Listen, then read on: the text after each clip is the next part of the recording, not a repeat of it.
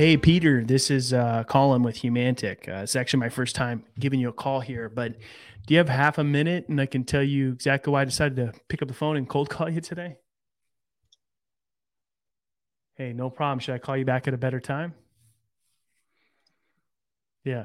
If you have like half a minute, I can tell you why I was reaching out and see if it does make sense to have a future chat. I guess Peter was having a bad day. Uh, you Peter, hate that. Peter, you're on my follow up list, Peter.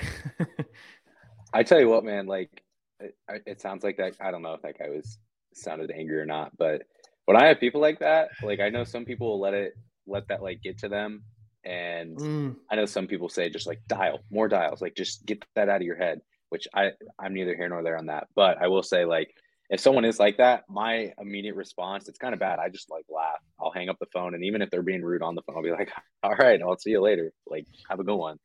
And it's just like, yeah. man, like I it sounds bad, but I'm like, how is your life that like are like did something really bad happen or are you just like more of a miserable type of person where you just are like you're mean to strangers? Like that's no way to live. In my opinion, I don't like being mean to strangers.